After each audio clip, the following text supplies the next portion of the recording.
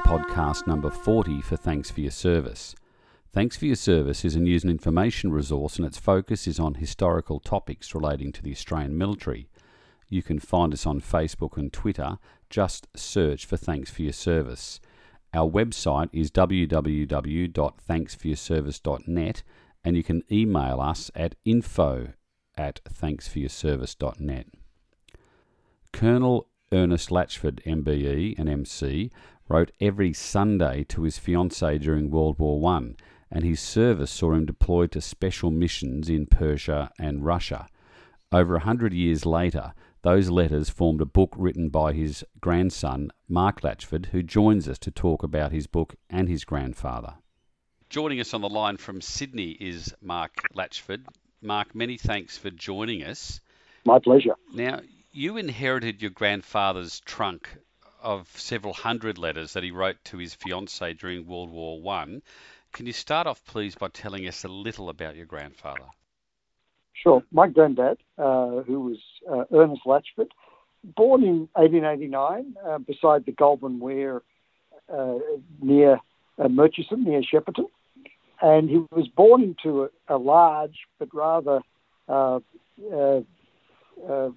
derailed family, in the sense that his father was an itinerant stonemason. 3 of his brothers died as infants. And in many ways, his mother was deserted, and my grandfather was outsourced to an uncle on the Latchford side, who raised him in Deniliquin. But I think one observation I would make is that because of that rather chaotic youth, the idea of joining the military and having a more disciplined, structured life ahead may have been directly linked to that discouraging start to his life.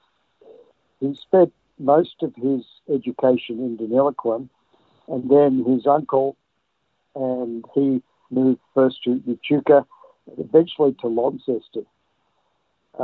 But in 1906, he left that side of the family, hooked it across the Bass Strait, and stayed with a maternal uncle and aunt, the Thakes, in Auburn, and started working at the Coles Book Arcade, which, for those of you in Melbourne, sounds to me like a dream job for anyone interested in reading and books. But it was soon after that he joined as a volunteer in the fledgling militia. He'd been trained in shooting while either in Deniliquin or in Launceston, but he joined the militia soon after he arrived in Melbourne. And in about 1910, he became joined it as a full-time employee, if you like. So he joined the militia, but when war broke out in 1914, he was initially kept in Australia. So do we know much about his service before he actually embarked overseas in 1916? The great thing about what I inherited when my grandmother passed away in the 70s was she began a romance with my grandfather quite early on in his time in the militia. And she was on the family farm out at Ballan. And as such, we've got a terrific record of the relationship from really the very early days, including the time when he was in the militia before the outbreak of war. The letters describe his very realistic view of how long the war would go for, but also captured a commitment to get across to the war as soon as possible. And soon after the outbreak of war in 14, he was bitterly disappointed that the military wouldn't assign him to one of the battalions being gathered, but basically told him he needed to stay behind because of his experience before the war, training people in the part of the National Militia Training Scheme that was underway in Australia just before the war. And so he spent the rest of 1914 and all of 1915 at various camps, Broadmeadow and others, training the people that were heading off to Gallipoli, Egypt and beyond. And when he joined the militia and then obviously the first AIF in 1914, do we know what corps he belonged to, what service he saw? I presumed, and the records imply that he was part of the infantry from the original start of the AIF. Although later on he was also as part of the instruction corps as well. And then in late 1916, he finally achieved his wish by being embarked offshore. What did he do first? Sure. Well, it was actually in early 16. I think after 18 months of nagging, the High Command said, "Okay, we'll assign you to the 38th Battalion," which was being raised primarily out of Bendigo, and he was assigned as a second lieutenant to that group.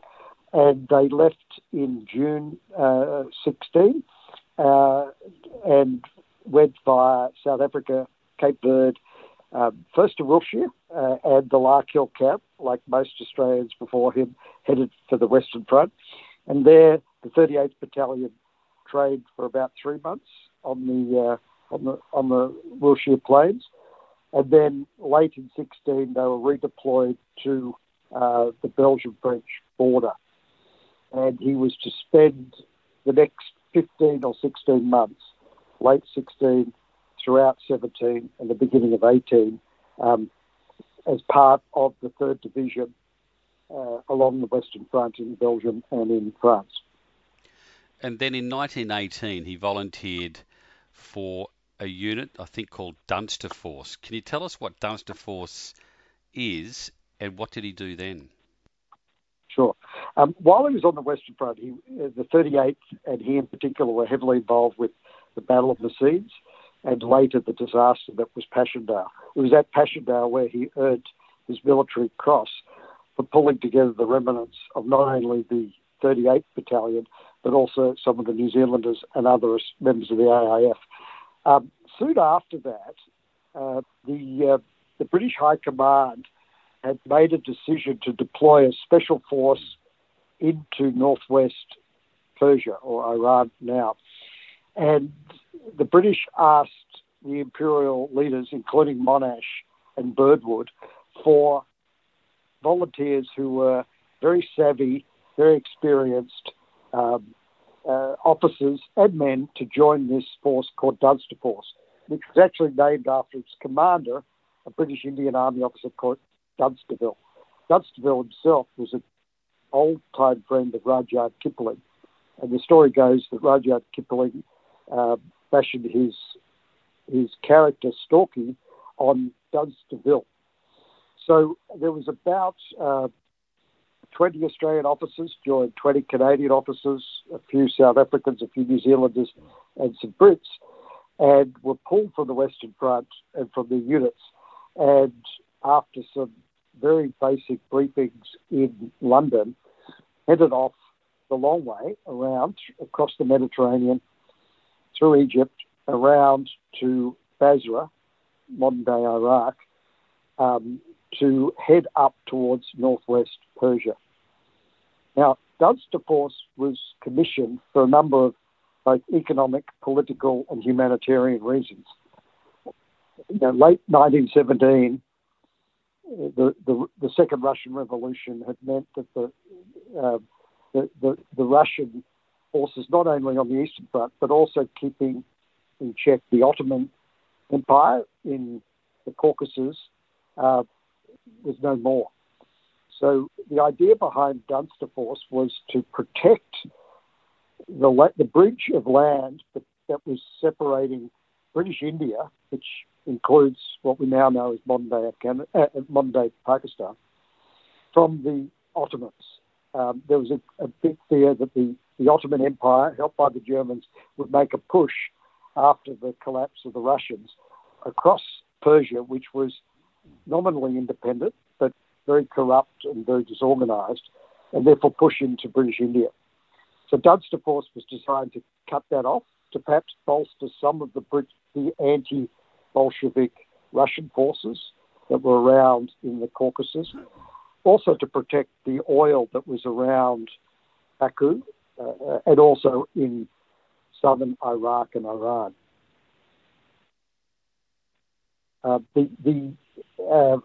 Once the Dunster Force group that was recruited from the Western Front arrived in Basra, they took a very slow boat trip up to Baghdad, and then using some redundant T Ford utilities, Model T Fords, they crossed the mountains into northwest Persia to discover a humanitarian debacle, which they also had to deal with.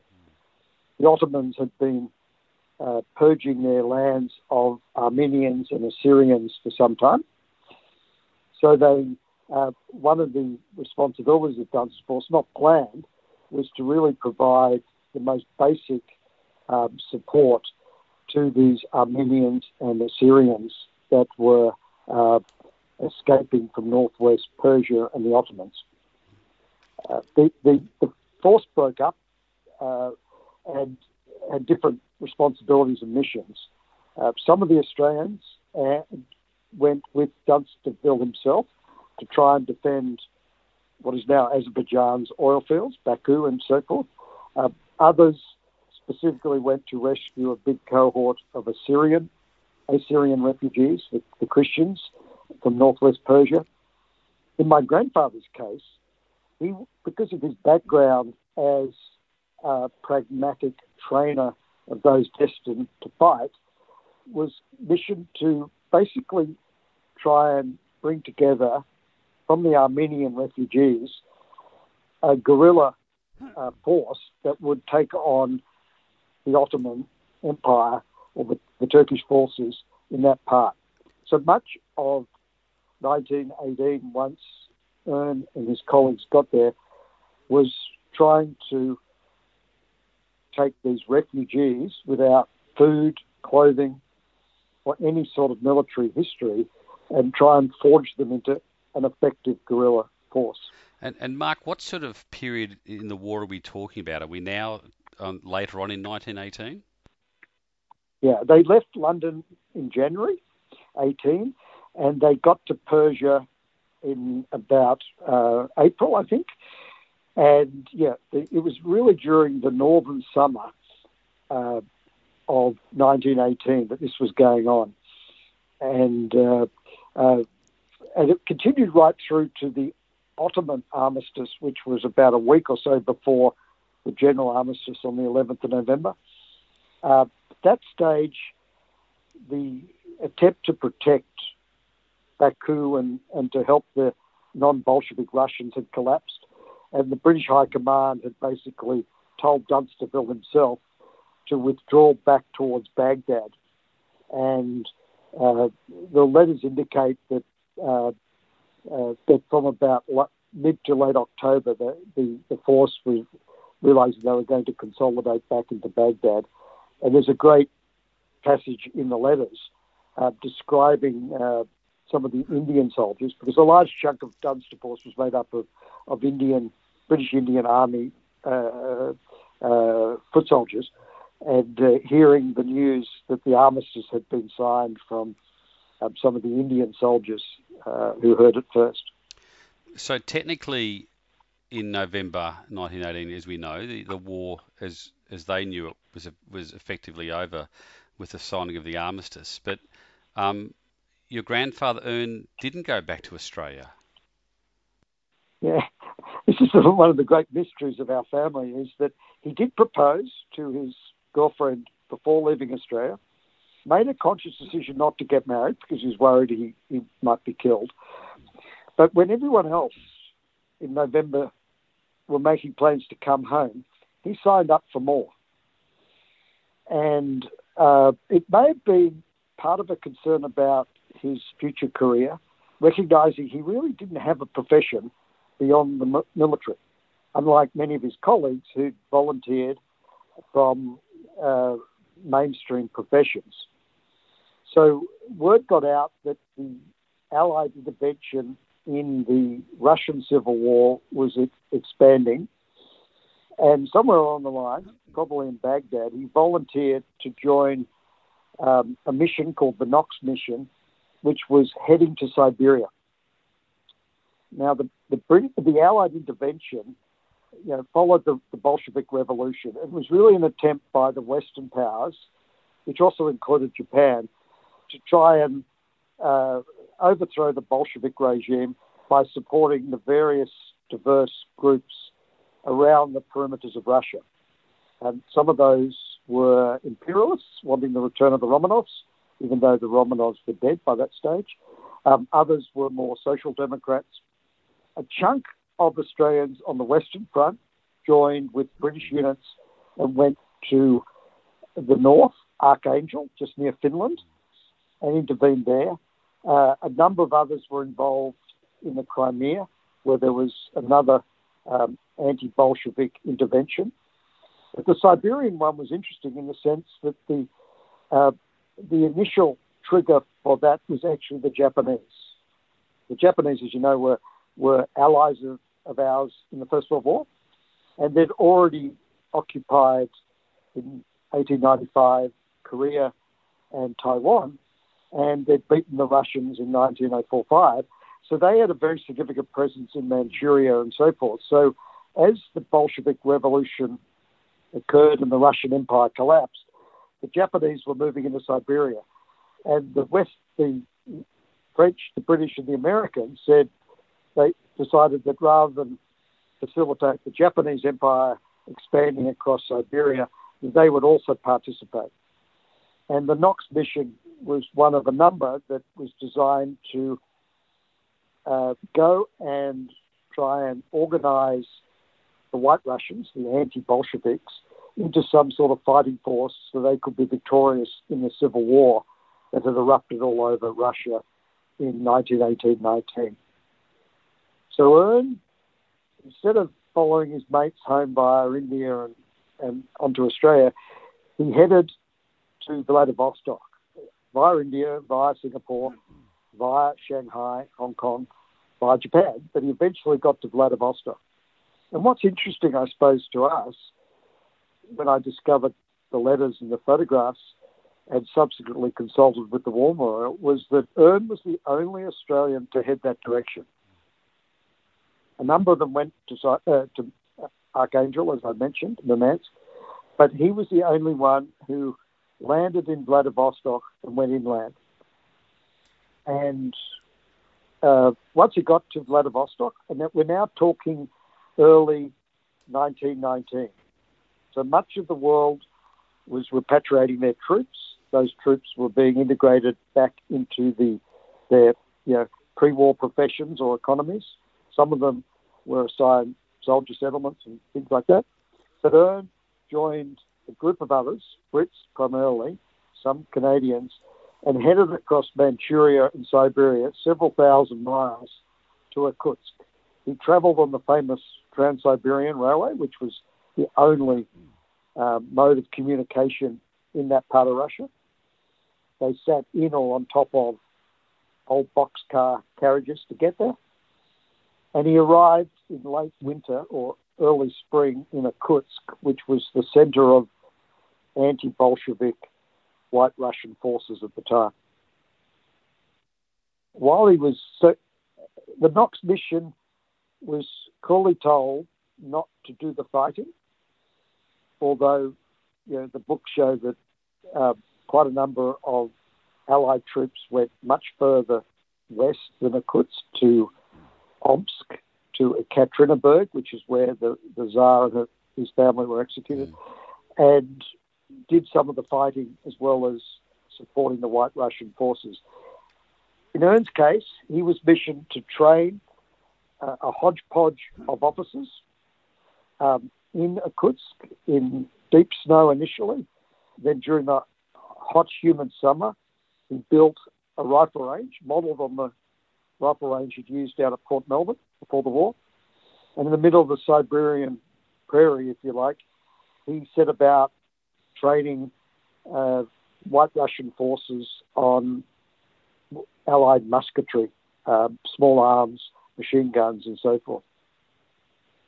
And again, the letters, because they were no longer subject to the censorship that applied during World War One, the letters are fascinating because they describe, Russian society, the diversity of people on the Trans-Siberian. It wasn't only the Japanese, the Americans, the Brits, the Canadians, but it was also a lot of people, refugees from Moscow and St. Petersburg, and also included the Czech prisoners.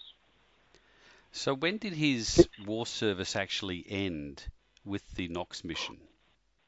The White Russians were quite successful early on in 1919, but then Trotsky and his Bolshevik forces then got the upper hand and pushed the White Russians back along the Trans-Siberian. But at the same time, people were just getting fed up with, to quote a modern term, endless wars. And in particular, President Wilson in the US. And he said, I'm going to bring my troops home. And the similar sentiment applied to the imperial forces, the Brits and their Canadian, New Zealand, Australian allies. So it was about October 1919 that the Knox mission got word that they were wrapping up. And ahead of the successful Russian and the Bolshevik forces pushing along the railway, Ern withdrew to Vladivostok, left Vladivostok around in the middle of winter in 1919, spent some time in Japan waiting for a ship to get home, and he eventually reached Melbourne in March 1920, some nearly 4 years exactly to when he'd headed off. And what about his post-war service? What did Ern do after the war?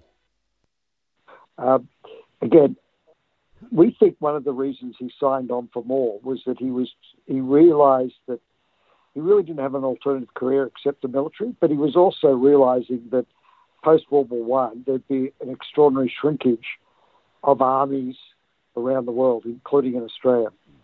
But he was determined to stay in the army. So when he got home, he lobbied to stay with the military. By this stage, he'd been promoted first on the Western Front to a lieutenant and then to a captain. But when he got home, he realised to stay in the army, he had to take a demotion. So he went back down to warrant officer rank. And he was deployed with part of the small instruction force to what was then the Australian Musketry School in Randwick here in Sydney. And he was to spend most of his subsequent career, which was from 1923 to 1949, in that small arms school. The Musketry Centre became a small arms centre. First at Randwick, then to Bongilla, where it was evacuated during the Second World War, and finally to Seymour. And Ern stayed with them as chief instructor and eventually became commander just before World War II.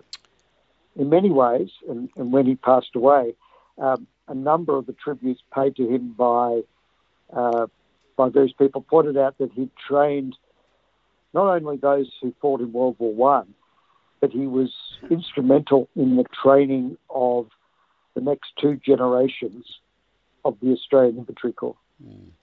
And he left the army in 1949 as Colonel Ernest Latchford, MC and MBE. He got his MBE in 1938. That's right. And as I said, the MC was earned in Passchendaele, and the MBE related to his service as part of the instruction as commandant of the small arms school. He at one stage, he was quite frustrated. He couldn't serve at the front in World War II. And he joked at a speech he gave at an RSL club, I think at Talangatti, that said, I seem to be hunting for Japanese submarines up and down the Murray. Nevertheless, when he hit 60, he was encouraged or was required to retire.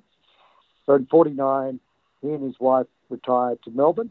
For the next 10 years, he worked as a a tipstaff or a clerk with the Victorian Supreme Court, so helping organise the various justices. But he retired properly in 1960 when he was about 71. Mm. But despite the long romance with his wife, Linda, or his fiancée, Linda, at the time during World War I, he did eventually marry her in Ballarat in 1921. She was a country girl from Balan. And they only had one child, even though he had plans for a lot. And that one child, a boy, was born in 1927, and that was my father, Kevin. And Kevin also had an army career. He often told us the story. He really didn't have much option. His father expected him to go into the military, but do it in a professional way, and was encouraged to go into Duntrue. And Dad, my father, had another 40-year career in the army like his father. Now, Ern wrote letters every Sunday during the war back to his fiancée in Australia, and this has led to your book called The Letters of Lilyvale. Tell us about your book. Sure. I mean, the letters were a joy. I found them as a teenager after my grandmother died, and I sort of, as I'd been studying history at school and was later to do some at uni, I decided to, keep them, and they sort of followed me around the world, but I never had a chance to transcribe them or really digest them, even though they were beautifully written. I don't know whether it was time at the Coles Book Arcade or wherever it was, or just his biggest reading. They're easy to read and they're beautifully written. And finally, when I retired from my corporate career, I had a chance to really get into them and research the story around them. And it produced the core of the book, Letters to Lilyvale, which I've now published. The letters, Lilyvale refers to the property at the land that my grandmother was living on, and therefore the destination of these letters. Some of the letters were written on the boat. The first one actually was dropped off at Port Lonsdale with the pilot of the boat moving. But they were written on scraps of paper in the Western Front. They were dusty from the northwest of Persia, and they were scribbled on notepads in Siberia. And surprisingly, because they were numbered, they're all nearly still together.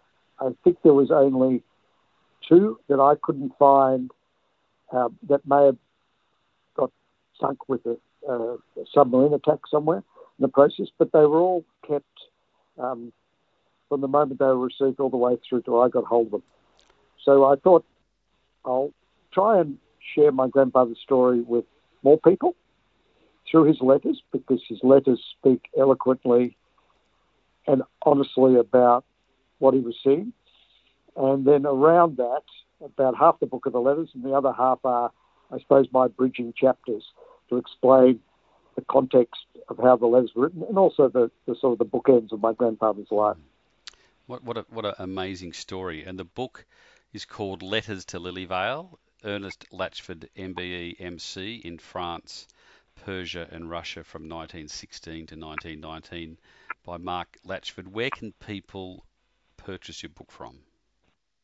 Okay. The publisher printer has an online bookstore, and I'll just get the web address up for you. www.openbookhowden.com.au, and if you just search for Lilyvale, it will come up. It retails for $30. It was a labour of love, not for any other reason I wrote it. $30 sort of covers the production and plus postage. If any of your listeners would like a copy signed, they're also most welcome to contact me directly on mark_Latchford@hotmail.com, and I can dispatch a signed copy from here in Sydney. And we'll make sure we'll post those relevant links along with the podcast as well. Mark, what an amazing story, and to have those letters still in the family and to be able to produce a book to tell Ern's story is an amazing feat. So thank you so much for your time today. No, it's my pleasure. It's a privilege to have the letters and also to have the photographs that go with them. And I'm really delighted that I can tell the story of one man's service to this country. As I've often said, every family has a story of service that is worth telling. That's the podcast for today. You can find the relevant links for this podcast on our Facebook page, including contact details for Mark. We're keen to hear your feedback. Leave a comment on our Facebook page, and if you're listening to us via iTunes or other podcast apps, please leave a review. You can help support this podcast via Patreon. The link is www.patreon.com/thanks for your service. Your support helps us with the production of this podcast. Thanks for listening.